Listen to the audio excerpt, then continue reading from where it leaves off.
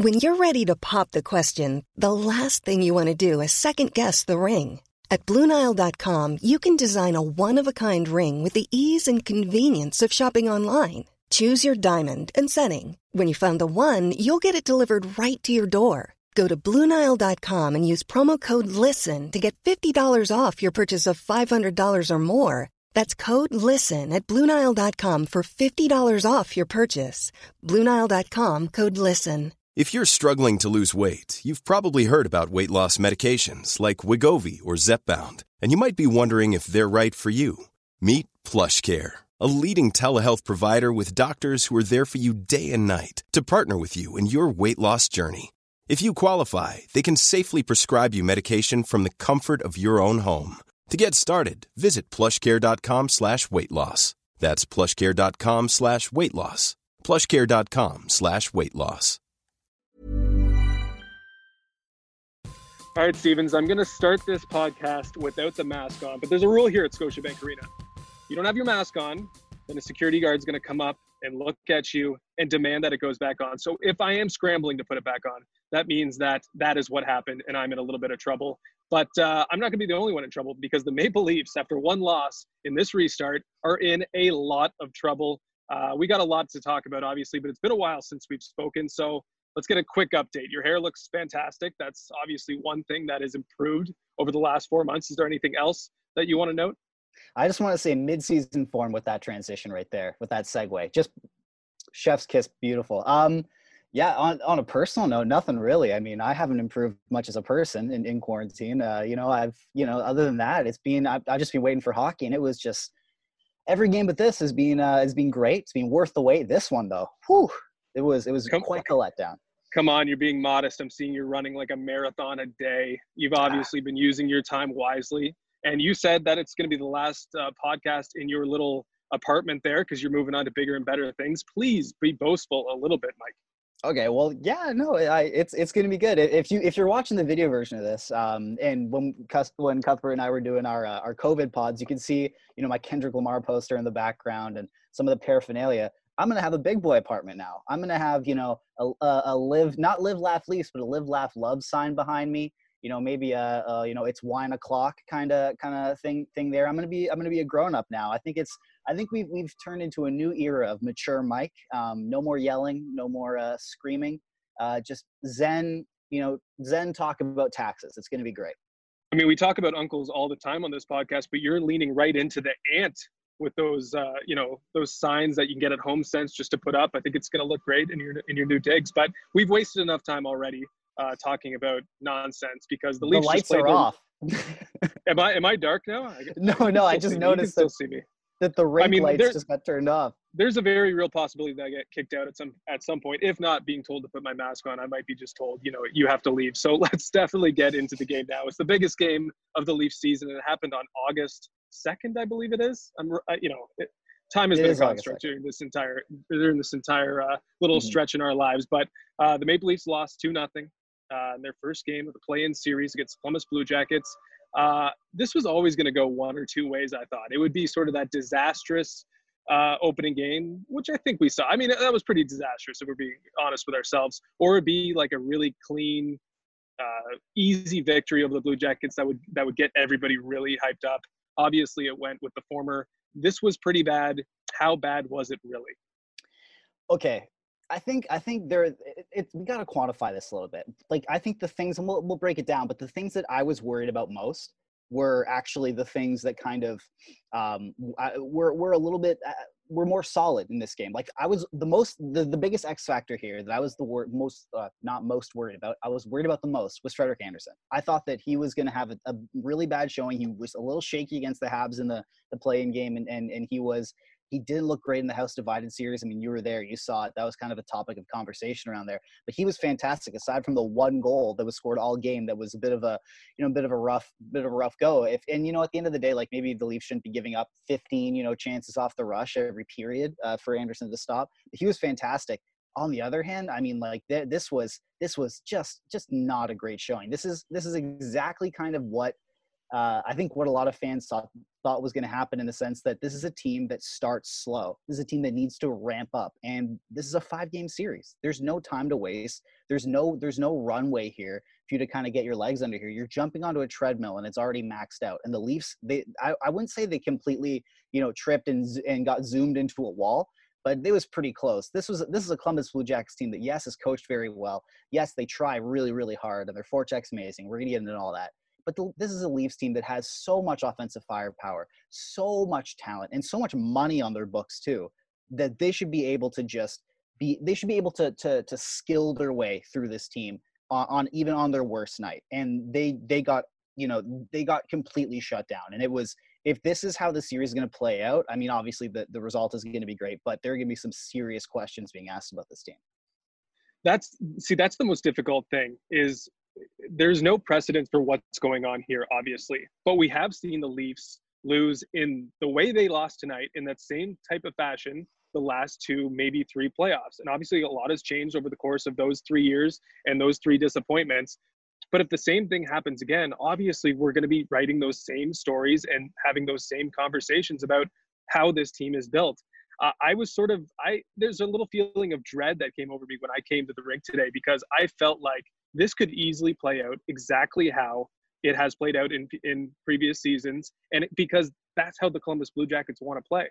This is exactly, we knew what they were going to bring to the table, and they executed it just as we know they were capable of doing. So, I mean, this was really the Columbus Blue Jackets are in a way the Bruins light. Mm-hmm. And now the Maple Leafs are matching up against the Bruins light just to get into the playoffs, and in another potential matchup with the Boston Bruins, although they had their dreams of having the number 1 seed dashed a little bit with their loss to the Philadelphia Flyers today. I mean, this is everything that could concern Leaf fans coming to this game played itself out exactly that way. And obviously this is a shorter series, so there's even less time to turn it around. But all of a sudden, this is the situation is critical for the Maple Leafs, and they have to turn this around immediately, or it's going to be a lot of work and a lot of time waiting for absolutely nothing to change. I mean, you're 100% right. Like, very rarely is a team built, like there's been so much analysis and lead up to the series, and very rarely is a team build a certain way, and then they come out in game 1 and they're exactly the way that they're built. There's the whole not misconception, I'll say, but I say the Bruins kind of get a little too much credit for being this, big, heavy, physical team, when they do have a very skilled kind of lineup. But the Blue Jackets, they were like, they're going to bore you to death. They're going to forecheck the crap out of you. They're going to play a very regimented, structured kind of style, and they're essentially going to lull the Leafs to sleep. And everyone was like, okay, well, the Leafs can skill their way through. No, the Blue Jackets the Blue Jackets are who we thought they were, and the Leafs let them off the hook. It was the most boring hockey game I think I've watched, the most boring hockey game I've watched in months. But that's exactly how the Blue Jackets drew it up. They played their system and their style to a T, and it worked completely. I agree with you for most of that, but I think there is one exception, and that's their top 5 guys. Yes, everybody else can bore you to death, but what happened right out of the chute tonight was the Maple Leafs and Blue Jackets willing to match their best 5 players or their best their most reliable pair and their top offensive line one-on-one against each other, 5 men versus 5 men. And what happened was the Blue Jackets completely owned that matchup. Seth Jones and Zach Werenski were clearly way better than anyone else the Leafs could throw against them in that position. They were dominant in this game, and they shut down Austin Matthews. They made Zach Hyman look like, the player that doesn't have the ability to turn his sort of limited skill set into something much bigger. They took away Zach Hyman. You don't take away Zach Hyman. They did that tonight. So they immediately got away from that. The Leafs did. They tried to mix it up after they were getting simply overrun by that 5-man unit. So if they can have, we talked about the talents discrepancy in this series. If they can make up for that with their top guys just being better than the Maple Leafs top guys, then the Leafs are in a lot of trouble. Oh yeah, speaking of Hyman, the thing that came to my mind was that every Blue Jacket forechecks as hard as Zach Hyman would if you stole his dog and he was trying to get it back. It's a team of Zach Hymans. you know, a lot Maybe of these maybe guys, that's why Zach Hyman didn't look like Zach Hyman, because there was 30 other Zach Hymans. Well, 30 is a bit of a stretch. 10 other Zach Hymans on the ice doing Zach Hyman things, and we know Zach Hyman, when he's Zach Hyman, can be effective. exactly. Like it was like, you know, it was the Spider-Man meme, except there's 15 other dudes pointing at one guy, and you know, like this was the physical nature. I hate to be, you know, I'm playing into the uncle stereotype now, given, you know, I'm moving up in the world, I guess, when it comes to residences, is that the Leafs absolutely were out toughed in this game, or out muscled, I'd say. You know, Matthews got, and it was funny because they're buds, but Matthews got absolutely stapled into the boards by Werenski. There were Nick Robertson, I think he played a great game. We're going to get into him, but Nick Robertson got, he spent more time, you know, on the ice and, you know, on his back or on his knees or something than he did, you know, standing up. This was a game, you know, I didn't see anything from tough guys like Kyle Clifford or even a big body like Frederic Gauthier. And, you know, you're never going to see really physicality from him, but still, like, this was like the Columbus Blue Jackets. They really took it physically to the Leafs. They didn't have an answer. And when the Leafs are interrupted in their skill game, which they absolutely were, you know, they don't really have an answer to a team that really tries to play them physically. Their answer is skill, and they got neutralized in that regard. So yeah, this was, if you're a Columbus Blue Jackets fan, and I know there, you know, all three of you guys out there, this is, you should be as happy as a clam after watching this game. I mean, this was exactly how you guys drew it up. And if you're a Leafs fan, I haven't even looked at Twitter since we started recording, thankfully, because You haven't looked at Twitter yet? Well, I did a little bit after the game, and then I saw some stuff. You did see the Matthews mic drop, though, right? I did see the Matthews mic drop. Okay, because if you hadn't seen iconic. that, then we can't just gloss over that. We'll get to that later, obviously, because that's just a small detail. But we do have to start with this game at some point. And I think the biggest thing is that, for me, the Big Four, looking at them as a collective, that was the most ineffectual game in a big game that I've seen from them in this entire era. I mean, the John Tavares, Mitch Marner unit they were ghosts out there. Austin Matthews had his moments, but he had no support from William Nylander and Zach Hyman on that line. It was not a good night for basically the entire top six, with the exception of Austin Matthews in spurts, I guess. I don't even think he was particularly good. But, I mean, I asked Sheldon Keefe after the game, I asked him about John Tavares and Mitch Marner in particular, just because he had answered questions already about Austin Matthews. And he mentioned that Matthews had this really tough matchup with Seth Jones and Zach Werenski, and that's a reason why, you know, they didn't get going. But then he also said, yeah, John Tavares and Mitch Marner, they have a tough matchup against Gavrikov and Savard. And yeah, that might be true. I guess these guys are reasonably good defensemen, but when you have $40 million invested in 4 players and they spread across 2 lines, you have to start making your own matchups. And it is inexcusable for John Tavares and Mitch Marner to not create any separation tonight. I don't know what happened there, but if they don't get going, the Leafs are not gonna. It's not gonna bode well for them in this series. That's such a defeatist attitude. Like it's ridiculous. You have Mitch Marner and John Tavares. Like they're what, $22 million between them or something. Like they should be making, like you said, their own matchups. This plays into what plagues the Leafs all the time, is that they play down to their opponents. They don't set the tone. When you have the money on the books, the skill in your lineup, the team that you have at least on paper, you should be setting the tone of the game. Teams should be playing up to you. You should be the boogeyman that comes into town and everyone goes, okay, well, the Leafs are playing tonight. Like we gotta give our A game for them. We gotta play up. But it seems like every time the Leafs play a team that's either, you know, that's better than them, they play up to that standard. But every time they play a team like the Blue Jackets, who are just like in a normal circumstance, kind of ho-hum, normal team, they shut you down, they're boring, you know, they're good for a playoff round or two, I guess, maybe on a good day. They play down to it. There's no reason why, when you have John Tavares and Mitch Marner on the same line, you should be saying, oh, yeah, but their matchup with David Savard and Gavrikov, I don't even know who Gavrikov's first name is. I thought they were saying Gaborik on the broadcast for a second, and I was going, wait a minute, he's not a defenseman, and I'm pretty sure he's retired. Is he? I don't even know. He might be a Sen still. Who knows? But Senators are definitely still paying him.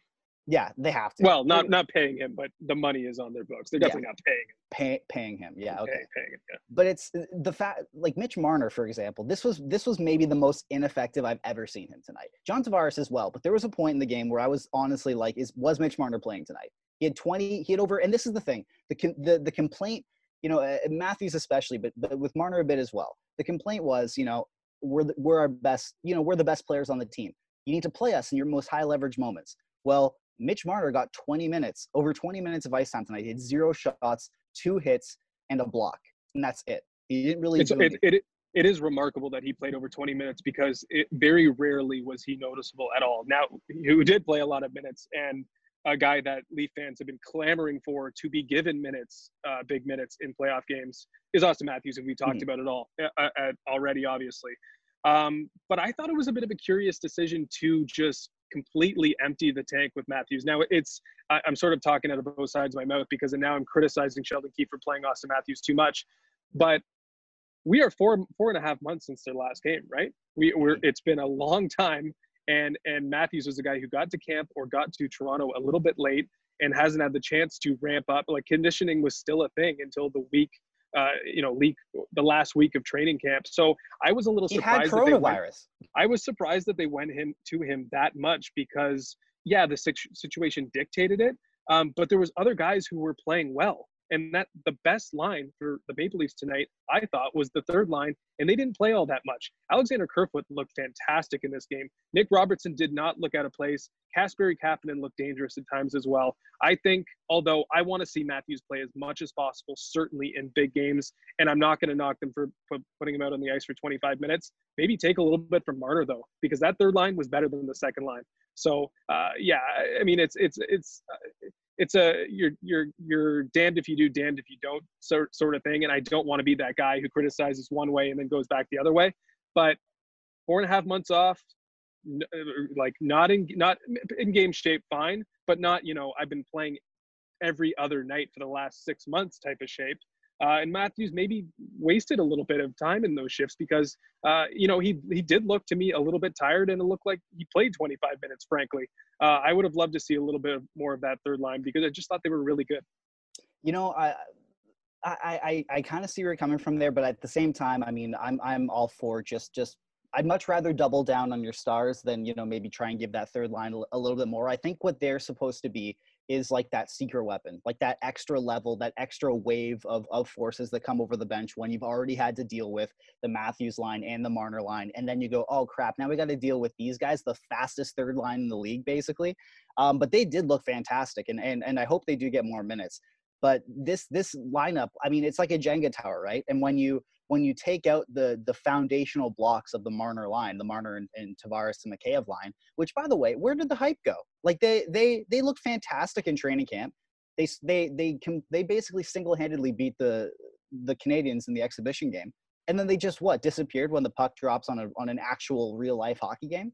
Like that's just very typical this season Leafs, is that they just disappear when the moment's right. They look great, in practice. They're doing all these fancy things, and then right away it's poof, where'd they go when the spotlights turn on? But yeah, I'm hoping they get a little bit more. But when you take out that Jenga piece, the tower's going to fall down, because then you have, you're heaping more responsibility on. And this is also the problem when you have a fourth line that has a guy like Gauthier on it, you can't rely on to play above his, to punch above his weight class at all.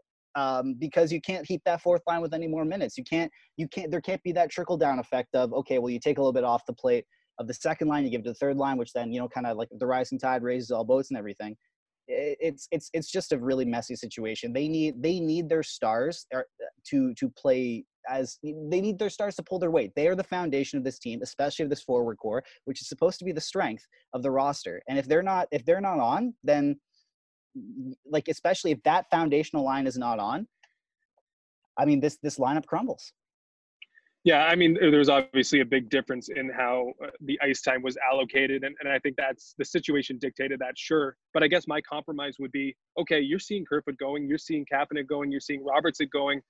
Maybe you're trying to get Matthews in for a shift with two of those guys at some point, just to keep everybody a little bit more fresh, and not to keep putting Zach Hyman out there when clearly it was just an uncharacteristically bad night for him, in my opinion. So maybe a little bit. I love all for Matthews playing more minutes. Little surprised that now is when you really go to the well on that, but obviously that's, it is a do or die situation for them. But you're right. It kind of goes back to the fourth line and the fact, I don't know what the numbers were, but they barely played in this game. And they weren't just, playing in invisible like Mitch Marner at times. They just didn't see the ice at all. And you'd think by replacing Pierre Engvall with Nick Robertson, you wouldn't have that issue as much because you want to get Clifford some ice time. You want to get Spez out there because he can make a difference sometimes. The expectation was that they trimmed the fat a little bit with Pierre Engvall being out and going with Nick Robertson, but it still seemed like it was just a total imbalance with the Leafs lineup today. What also disappointed me as well is just how predictable the Leafs were. And I mean, this has been a problem that we've talked about, ad nauseum is the power play.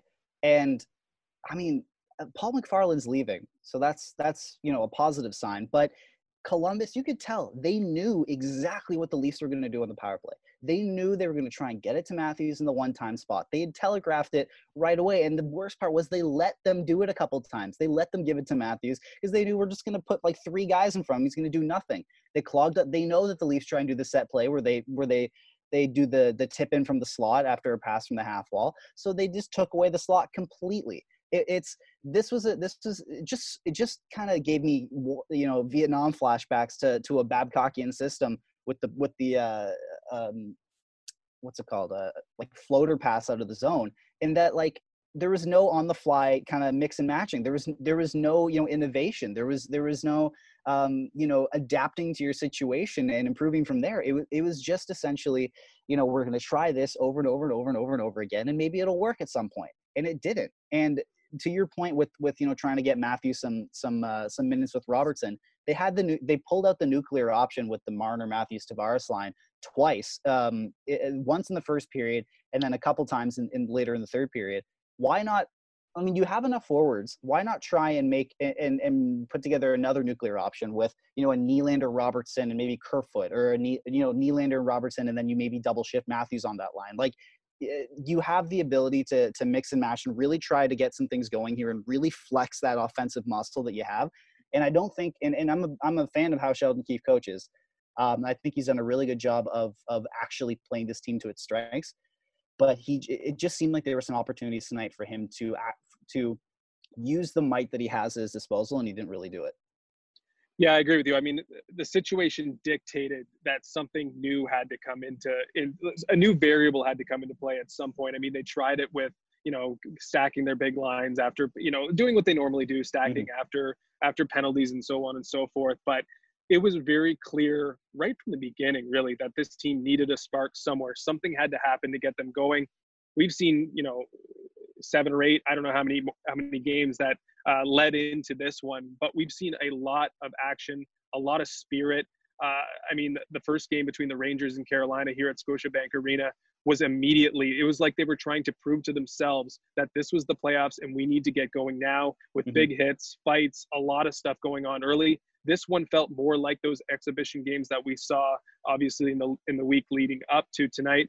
And the Leafs just seem to never find that spark that they so clearly needed. Now, it's called Live Laugh Leafs. It's still going to be about the Leafs first and foremost, but we are going to be touching on the other storylines going on in the NHL during the postseason here. And who knows, the Leafs might not be lasting very long, so it's going to be exclusively other content potentially by this time next week. But the Leafs are, they're still in the series. It's not over yet, and we're gonna touch on more headlines here. But I just want to put it out to you that we are going to run out of time on Leafs. So what else do we need to talk about with this game that we just watched before we move on to a couple other things that happened in other game ones around the NHL?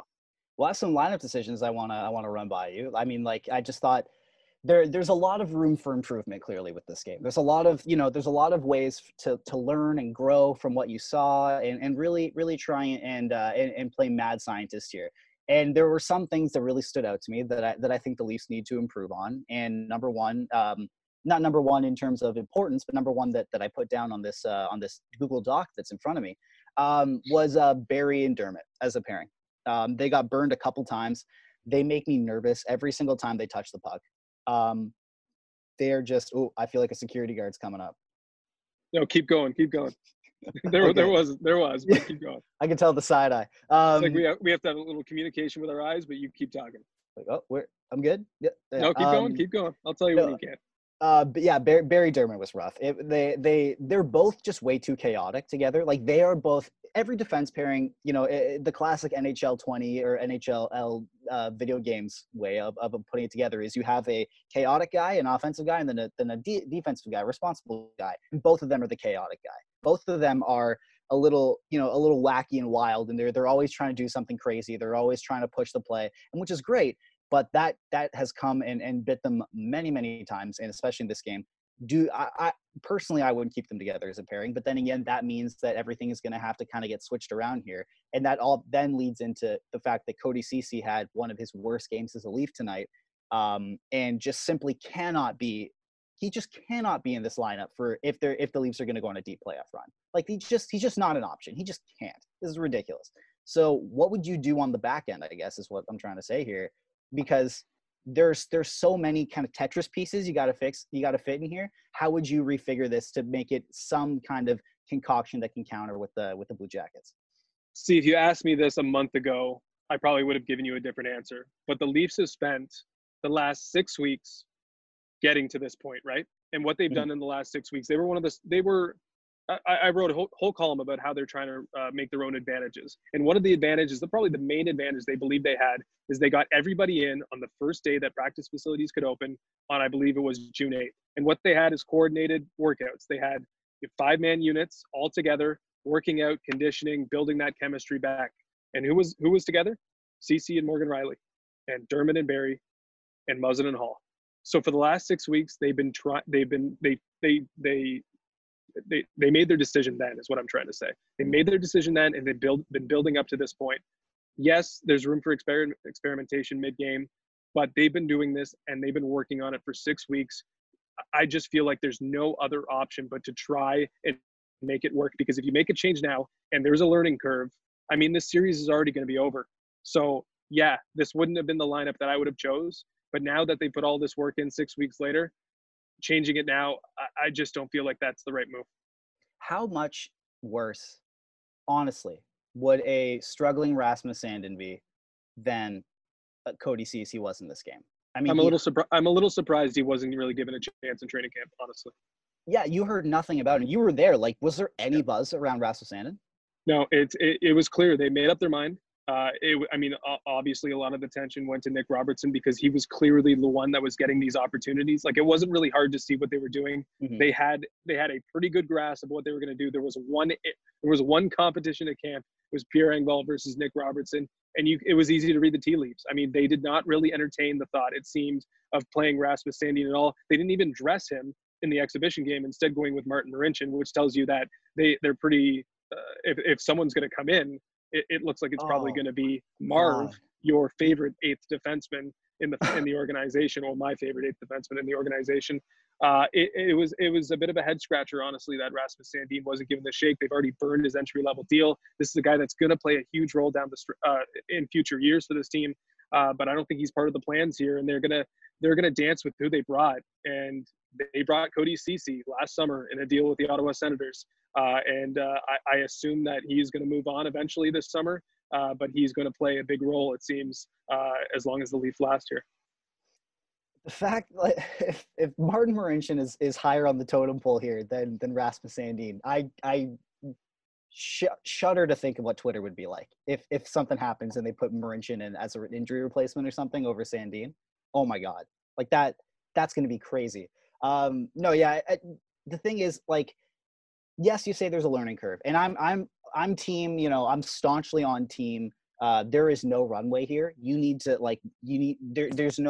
cannot afford a learning curve. You cannot afford any ramp up time. And that's been proven here. But I just, like, you look at Cody Ceci, and you don't want to go like too crazy here, but you look at it, like, even if you have to keep Barry Dermott together, fine. But you look at Cody Ceci. Do you really think that they can, like, I just look at him, I can't imagine him in the Eastern Conference Final, for example, playing, 19, 20 minutes a night next to Morgan Rielly. Like, it doesn't seem feasible. And so you're doubling down on a situation that I think is being pretty much proven to this point cannot work. Like, how is that smart? How is that a smart decision? Yeah, I mean, they're certainly doubling down. I mean, they moved away from it. Like, during the the latter stages of the season, it seemed like they were moving away from that. They were minimizing his role as much as possible. Maybe that injury that he suffered late would just clear the path for what we believe is an optimized defense core. But they are going to stick with this. And I, as much as I would like to see it the other way, I sort of understand why. I know their process over the 6 weeks, and they seem to see something that we don't, because they went out and they acquired him. And signed him to a 1-year deal with $4.5 million. So I believe they're gonna live with this decision, because they're gonna play him, and then they're probably gonna move on, and that's obviously the right thing to do when they get to that point, because $4.5 million is better spent elsewhere. Okay, we got to move through these a little bit quicker. I think we'll get to the goalie battle in game 2, because I think we can agree both goalies were very good. Obviously, Korpisalo was a little bit better. Anderson made one mistake, and it cost the Leafs the game. In any other situation, that would just be putting the ball in a tee for you to hit out of the park or hit down the fairway, I guess. But I think you'd agree that Anderson was good enough, and Korpisalo was very good himself, and we'll have that goalie battle discussion at a later date. But I think we should talk about Nick Robertson in his NHL debut. He might be the first player. Well, I guess there's probably another player that's played already before Robertson here, but his NHL debut coming in a play-in game is completely an original scenario. Obviously, he played just over 10 minutes, 12 minutes, I think, is where he ended up. He had a really good chance early, and that line, I think, was the best line. And I think what he did is change the entire identity of that line. I think they could be 3 like-minded players doing like-minded things, because they were all sort of the same player, where they can, get in on the forecheck really quick. But when it's Pierre Engvall, maybe the synergy between them just isn't quite as good. So I don't know if Nick Robertson was amazing in his NHL debut. We saw some strong things, but I think he might have made Alexander Kerfoot and Kasperi Kapanen, by extension, a little bit better in their minutes, because he's a better fit for them. No, you're 100% right. He makes them into something that Pierre Engvall never can. And I think that is the reason why you keep him in this game. He was the best Leaf in the first period, in my opinion. He did wane towards the end of the game, but I thought that he was making plays right off the hop. He was the only Leaf that right when the puck dropped, he seemed like the only Leaf that kind of really recognized that it was a playoff game. Like he was the only Leaf that was on that, Justin Williams going to fight someone in the first couple of minutes of the game kind of mentality, except Nick Robertson's never going to fight anyone, but he was just making plays all over the place. He was finishing his checks. I was really impressed with his forechecking for such a little guy, but he's so quick. He's incredibly skilled. He gives them kind of a more of a canvas to work with. A guy, for example, like a guy like Kasperi Kapanen, who's a relatively one-dimensional player, having another guy who can maybe is not as fast as him, but can keep up with him with that speed in Robertson really elevates what he can do and really opens up a lot of more avenues for Kapanen to actually kind of use that speed. He doesn't, when he's streaking into the zone and Robertson's actually with him instead of trailing, Kapanen doesn't have to do the curl and the stop and curl back that has driven me absolutely insane in years past. So yeah, no, I thought Robertson was great. I thought that he played 12.5 minutes. He did pretty much everything you can expect from him in this game. He didn't hurt the team at all. In fact, he made him better. He was one of the only players who was memorable on the ice for long stretches with the Leafs. He did a good job, I think is what he did. And that's pretty much all you're asking for an 18-year-old guy. And fun fact, he is the first Leaf player who is younger than Martina Ortiz-Luis to play a game for the Toronto Maple Leafs. That is insane, because Martina is, she started this gig when she was 15, as I'm pretty sure as Leafs, now as a Leafs anthem singer. Now she's 18, and Nick Robertson is younger and playing in a game here. He's supposed to be, moving out of his residence in first year university at this point. Instead, he's got the hopes and dreams of Leafs Nation on his shoulders. So I thought he did a really good job. Well, we knew there was a chance that I would get kicked out of Scotiabank Arena tonight, and now here I am continuing this podcast at home. I actually got kicked out. The man was very lovely. The security guard was a very nice man, but he told me I had to wrap it up. So we're going to continue on this podcast, and we're going to segue naturally into NHL topics. But you were talking about Nick Robertson before I got kicked out, and I just want to leave that conversation at this. He's obviously playing game 2, right? 100%. He can't. Yeah, there's not a world we live in, right, where like Sheldon Keefe thinks, oh, we should keep Goat in and then put Engvall. He was not part of the problem. Henceforth, he should stay in. I agree with you completely. He's got to be in, and I think they can build on that, honestly, because, again, if there was one really strong thing, I believe one shining or bright light or whatever from this game, it was the play of that third line. Okay, so we're going to go around the NHL a little bit. Mm-hmm. There's some NHL media wars happening right now, and I'll put that on a tee for you to either play t-ball or golf with, whatever your chosen sport is. But we'll do that at the end. Let's start with something that was obviously very important. With all these sports going back into sports and all the stuff that has happened since sports were first put on pause. Obviously, it was important for someone to say something in the NHL. And I think we needed a demonstration. We needed some words. And Matt Dumba provided both of those. He spoke before the Oilers and Blackhawks first game. He took a knee for the American national anthem. He stood for the Canadian national anthem, but he says now that he regrets doing that. And he did raise his fist during the anthems for the Vancouver, Minnesota game tonight or last night.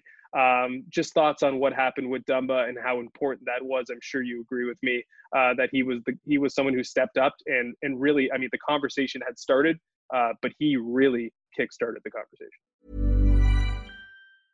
Ready to pop the question? The jewelers at BlueNile.com have got sparkle down to a science with beautiful lab-grown diamonds worthy of your most brilliant moments. Their lab-grown diamonds are independently graded and guaranteed identical to natural diamonds, and they're ready to ship to your door. Go to BlueNile.com and use promo code LISTEN to get $50 off your purchase of $500 or more. That's code LISTEN at BlueNile.com for $50 off. BlueNile.com, code LISTEN. Many of us have those stubborn pounds that seem impossible to lose, no matter how good we eat or how hard we work out. My solution is PlushCare. PlushCare is a leading telehealth provider with doctors who are there for you day and night to partner with you in your weight loss journey. They can prescribe FDA-approved weight loss medications like Wegovy and Zepbound for those who qualify.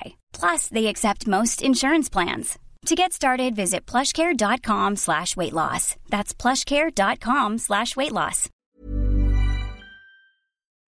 Yeah, his speech, I guess it was last night, his speech before the Edmonton game was just, it was fantastic. You put it very perfectly on Twitter where, it was exactly the kind of start that they needed. And it's really, what, it's tough to really kind of discuss this because I want to bring light to the positive kind of impact that Matt Dumba and all the other, black hockey players are having, because they're being able to stand up and really, stand up for what they believe in and for what is essentially the right thing. But it is also very, very disappointing to see that Matt Dumba was raising his fist alone before that game, especially in a game against the Vancouver Canucks, where before pregame, the Canucks put out a funny little joke tweet about how, with a little Venn diagram that's, all the things that, we have in common with the Minnesota Wild, ha ha ha. And there was like there was a bunch of like, novelty things like, I don't know, like nice people or whatever. And then they just put justice for George Floyd in there. And in the tweet, it has like a laughing emoji.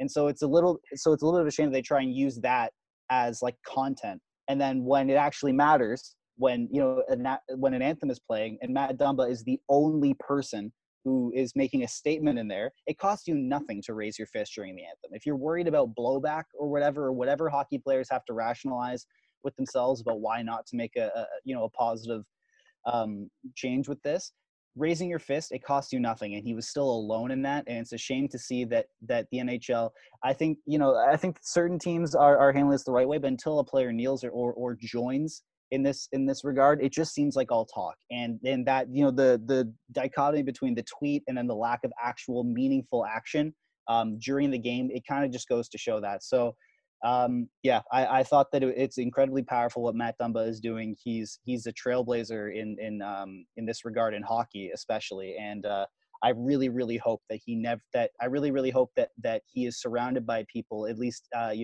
in the hockey community and internally, that are, that give him encouragement to keep doing this. And that, the toxic kind of part of, I guess, culture in general, but also hockey culture, doesn't dissuade him from doing this, because he is making a huge difference, and this will be looked back on in history, what he's doing. Yeah, I'm with you. I mean, I think one thing that was disappointing, and I think you obviously mentioned it, is that no one has joined him. I thought there needed to be a start, right? And Matthew Dumba provided the start, but where is this going to go now? It can't just be him the rest of the way. There needs to be other players that join him. There needs to be more conversations had. There needs to be more influential players, with all due respect to Matt Dumba, doing this as well in order to really kickstart. This is not checking a box. Matt Dumba did not check a box for the NHL. It needs to continue. And one of my other thoughts after seeing really no response from anyone else after Dumba was, it really is a shame that Evander Kane isn't here. Yeah. Because Evander Kane wouldn't have let this go. Evander Kane would be talking about this over and over and over again, as he should, and he would be one that would really be able to get the ball rolling. And I think he'd be one that would challenge others to join them in this, because as much as Matt Dumba has a strong voice, Evander Kane has, I think, the strongest voice in this, and it shouldn't just be him, but he is one name that does stand out, and one personality, and a voice that does stand out right now. So I am a little disappointed that no one else has joined Dumba. But I'm also disappointed that Evander Kane isn't here in this moment, using the platform that he has, just because he's not in the playoffs. We need to hear more from Evander Kane, because his voice looms large and needs to be heard. You can wear as many T-shirts as you want. You can put as many graphics around you as you want, but until that's performative. It's a billboard. It's lettering. You need to make positive, actual change. And Matt Dumba is trying to, at the moment, single-handedly do that. And change happens best when people come together. And so, hockey's supposed to be a brotherhood. Hockey's supposed to be a place where everyone kind of comes together and believes in one common goal. And the goal is for everyone to be treated equally. The goal is for Black people to not have to fear for their lives. And the hockey world is looking at you. It shouldn't just be one person standing alone, making a gesture that essentially says, my life matters. He has teammates, he has brothers who are supposed to be, supposed to have his back. There is nothing stopping them. There shouldn't be anything stopping for them. There isn't anything stopping them from joining and supporting their quote unquote brother, their teammate. They're from in a situation that is literally life and death for him. So like I said, it's really disappointing, but I also don't want that to take away from just how positive and how just how historical and all around fantastic what Matt Dumba is doing for this movement, because he's, like I said, he's gonna look back in history books. That the picture of him holding him and JT Brown when he was on the Tampa Bay Lightning before. Those are going to be powerful images for young Black hockey players growing up, and for young Black athletes all around the world. Yeah, incredible respect for Dumba. I mean, that is no easy task. I mean, it is difficult enough to take a knee, but he memorized a speech with meaningful words and delivered that at center ice with two teams around him and the world watching as well. Incredibly impressive by him. Now, there's no easy segue from what Matt Dumba's spearheading in the NHL, but we are going to move on to a couple other topics. And Nazem Kadri may be providing the moment of the playoffs, even though it was done in a glorified exhibition game, we'll say, but he scored with 0.1 seconds left in regulation to give the Avalanche a win over the St. Louis Blues. It sort of is fitting that a night where the Maple Leafs embarrassed themselves in the playoffs, that Nazem Kadri is doing good things in the playoffs. I didn't even think of that angle, man. Oh my God, that's ridiculous. It's also really nice for Nazem Kadri to make headlines in the playoffs and for them to not be negative and not be about him being suspended. It's great. He seems like he's having a blast in Colorado. And did you see the picture of the goal? Oh, it's amazing. Amazing. This is we talked about a game of inches. This is literally a game of inches. Like if that, I don't know if there was any resistance on that puck, even a millisecond, it's not a goal. But just it's just crazy. Like that picture right there encapsulates a lot of the magic of sports. That is just like anything can happen. Hockey is the beautiful game, and that can be summed up in that one picture. 0.1 seconds left. The puck is a blur, and it's just past the goal line. Incredible. It's kind of a waste that it happened when it did, though. Like if that was in game 1 or Yeah, game 7 of a playoff series that would have where been the all Kawhi that shot. with everybody watching, like that happened when other games were on. But the Leaf game was on at that time. I wasn't watching the meaningless Colorado St. Louis game while the Leafs were playing, obviously. So it's kind of disappointing that it happened then, but it's cool that Nazem Kadri had a pretty cool moment, and at least it brought, gave us a headline from what's going on in those games that just do not seem exciting at all, and it doesn't look like the players even care about them. But that, at least it ended with a bang, because it was crazy. Another awesome picture is the actual like net cam. Have you seen that one? Mm-hmm. That's what I thought you were talking about. Oh, the one that I'm talking about, like the review picture. Oh, the overhead, up top, yeah. because that's incredible. Like the puck is literally a blur, and it's just a little. It's crazy, but yeah, that's like these are the moments that we missed when sports were gone. It's not even the flow of the game. It's moments that in these games that we missed, and Kadri gave us one to talk about. It's fantastic. Okay, let's go to the last subject, being the two number 12 seeds, the Chicago Blackhawks and the Montreal Canadiens, getting game 1 wins over the Pittsburgh Penguins and Edmonton Oilers. Those are the two teams that should be most angry with the playoff format, because they were just on the outside looking in and now are in this play-in series when really they probably deserve to be at least within those 8 elite teams, or be considered among those elite teams that are just playing meaningless games right now, as I mentioned. But Chicago, Montreal, putting the Penguins and Oilers sort of up against the ropes a little bit, at least backing them into a corner. I think both these teams probably have different likelihoods of actually taking this 1-0 lead and turning it into a series victory. I think both games took on vastly different looks. Do you have an opinion one way or another of whether or not one of them's in trouble, or we could actually see one of these number 5 seeds fall? I don't know. Like it's the one that shocked me the most was, without a doubt, Montreal. Like it's Edmonton can choke, like we all know that. They're one play, and as well, I mean, it's really it would have been too much to ask for them to overcome McDavid's sullen personality. He's just he's clearly a detriment. You saying he's not a leader of men? No, I really don't think he's a leader of men. He's just too chill. He needs to be more emotional, and then when he gets too emotional, then he needs to be more chill. That's the sliding scale of hockey. I think he probably needs to be a little bit more like Nathan McKinnon. I think that would do it. Mm-hmm. Yeah, it needs to be in a couple Tim Hortons commercials. That'll do the trick. Great analysis. We're off to a hot start when it comes to the hockey takes going on here in the bubble.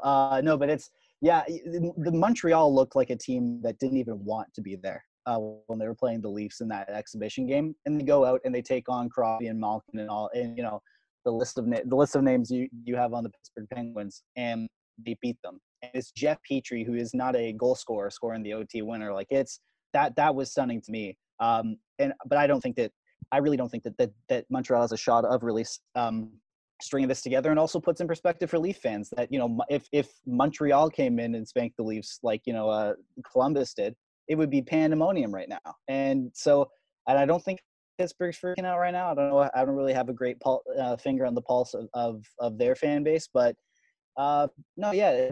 On the other hand, Edmonton, if they stick with Mike Smith, and that was a really weird choice, I don't know why, then it could be trouble. And their goaltending is a big thing. Like both Koskinen and Mike Smith, I wouldn't trust either of them in a playoff series, and so it's kind of damned if you do, damned if you don't. So, like I said, chaos. It's great, and it would just be great for the content if the Oilers blew it. Yeah, I mean, these are vastly different 1-0 leads. I think the Oilers were always, or the Blackhawks were always, a difficult matchup for the Oilers. Mm-hmm. Maybe the worst that they could possibly get, just because they sort of do the two same things. And if the Blackhawks could really get hot, they could obviously in any game sort of outpoint or outmatch or outstrike the Oilers, even though they have so much firepower and probably two of the best couple players in the league in Draisaitl and McDavid. But the difference is that goaltending. You've got the goaltender who's won a couple cups, and you've got a decision between Mike Smith and Mikko Koskinen, and Dave Tippett made the wrong decision, frankly. And now there's a lot of pressure on the Oilers, with the weight of the world on their shoulders, and then Chicago's just free roll at the table. We've been here before. We've done it 3 times already.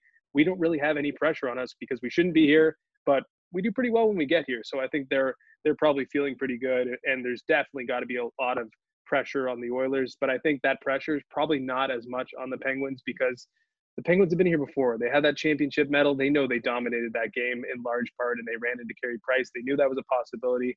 I think they'll be just fine, but not as confident about the Oilers, who it would be nice to see, McDavid involved in the actual playoff games that he deserved to get to. But it looks like we might not even see that. Yeah, having two superstar players who are making a lot of money at the top of your lineup seems to be a great plan. But clearly, as we're one game in, it hasn't worked out super well. Perfect segue back to the Leafs, who lose 2-0 to the Columbus Blue Jackets. We're going to be back.